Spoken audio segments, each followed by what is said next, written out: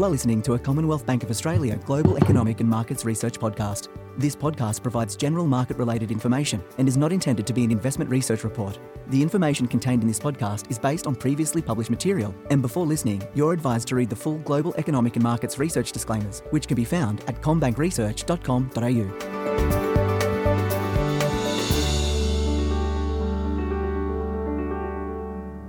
Welcome to the Global Economic and Markets Research Podcast. My name is Belinda Allen and I'm a Senior Economist here at CommBank, and today I'm joined by our Chief Economist, Stephen Halmerick. Stephen, nice to have you on.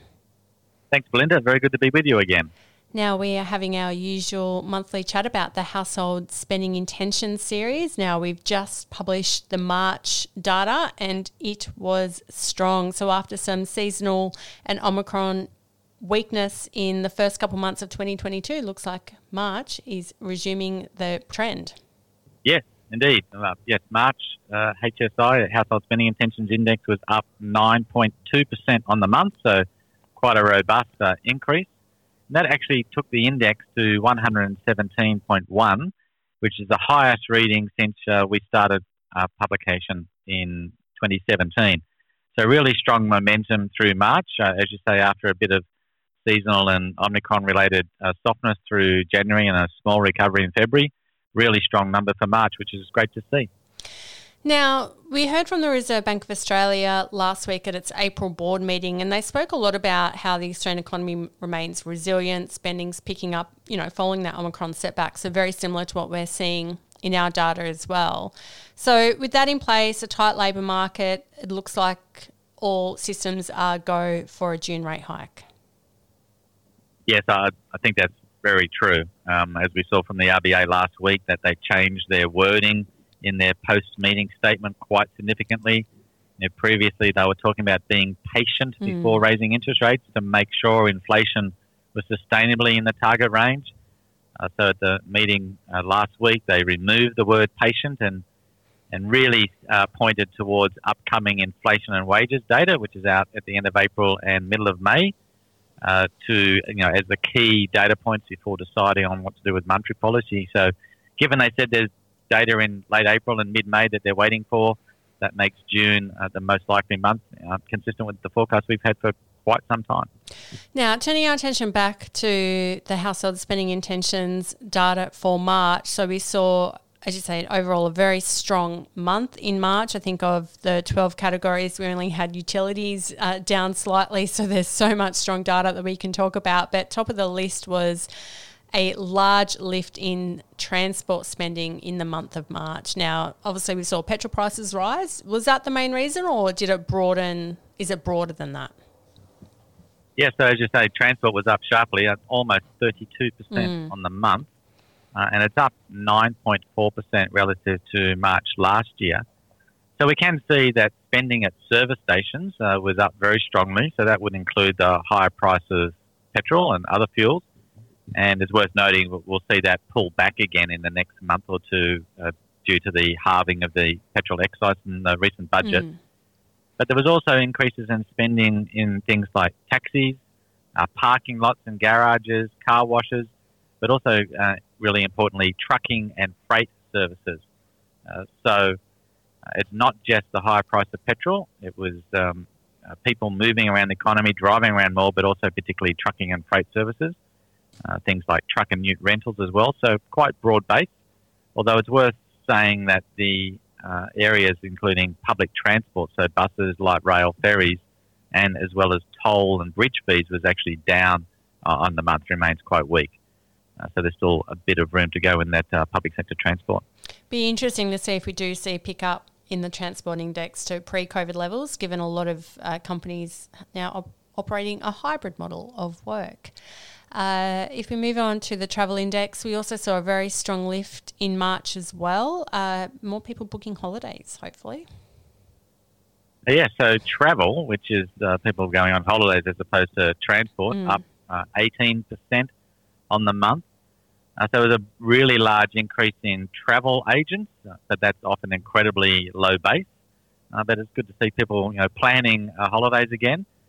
Airlines and airports, cruise ships, again off a very low base, tourist attractions, hotels and motels, bus lines, all picking up. Interesting to see there was actually a decline in camper van and recreation vehicle rentals, which had been really strong during the COVID lockdown. So looks like people shifting back from going on camping holidays to bigger, perhaps international holidays or further away in Australia, using airlines. So really good to see both the transport and the travel indexes up quite strongly. Yeah, definitely a sign that people are getting back into more normal spending patterns despite COVID cases remaining relatively high. There seems to be a lot of confidence out there to move about the economy, which is good. Turning our attention to the retail spending intentions series, it rose in March after what we saw was some weakness in January and February. Yes, so retail spending intentions up almost 13% in March, partly offsetting some seasonal weakness, some Omicron weakness in January and Feb. So there was actually an increase in things like duty-free stores, again off a really, really low base, so that's picking up a bit. Luggage stores, dry cleaners, tailors, so that suggests that people are either buying new luggage and getting those more traditional work clothes out of the cupboard and getting them clean to get back into the office, things like that. But also department stores, men and women's clothing, furniture, electronic stores, household appliances. Really across the board, there was some good strength in retail in March. Now, we did see strength in other components as well. So particularly areas like entertainment, household services, health and fitness, all those categories were up. Was it more than just a seasonal bounce, or are we seeing any shifts in trends in those particular categories? Yeah, so you're right. So household services up 10.8%, entertainment up 10.5%, health and fitness up 10%, all on the month there. Household services is interesting. We're seeing ongoing increases in things like childcare, again, which would suggest people getting back out and about. Also, beauty and barber shops were up.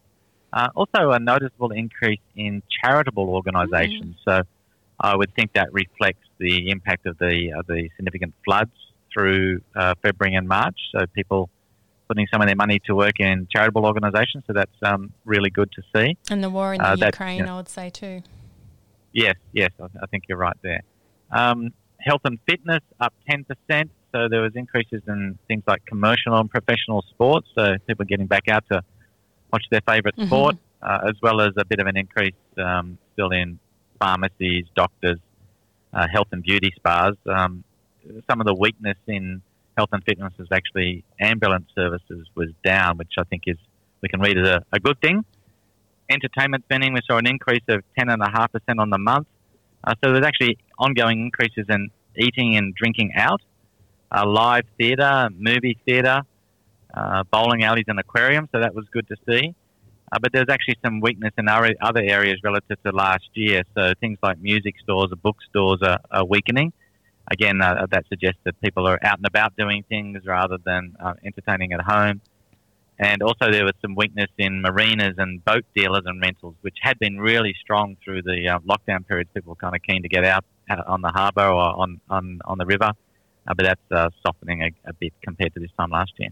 Now, just finally, home buying intentions rose again in the month, but it is still lower over the past year, and I think that's reflective of what we're seeing in other indicators in the housing market as well. Yeah, that's right. So home buying intentions up 8.7% in March. That did follow a strong number in February. But compared to March last year, they're down 3.8%. As you say, that's very consistent with other indicators that we're watching, particularly dwelling prices, which have started to moderate in Sydney and Melbourne, and we do expect dwelling prices to be flat this year, then down 8% in 2023. All right, great, Stephen. It's certainly a strong report, and we'll see how the coming months unfold, particularly as we get closer to that first interest rate hike by the RBA. Thanks for joining. My pleasure. Thanks, Belinda.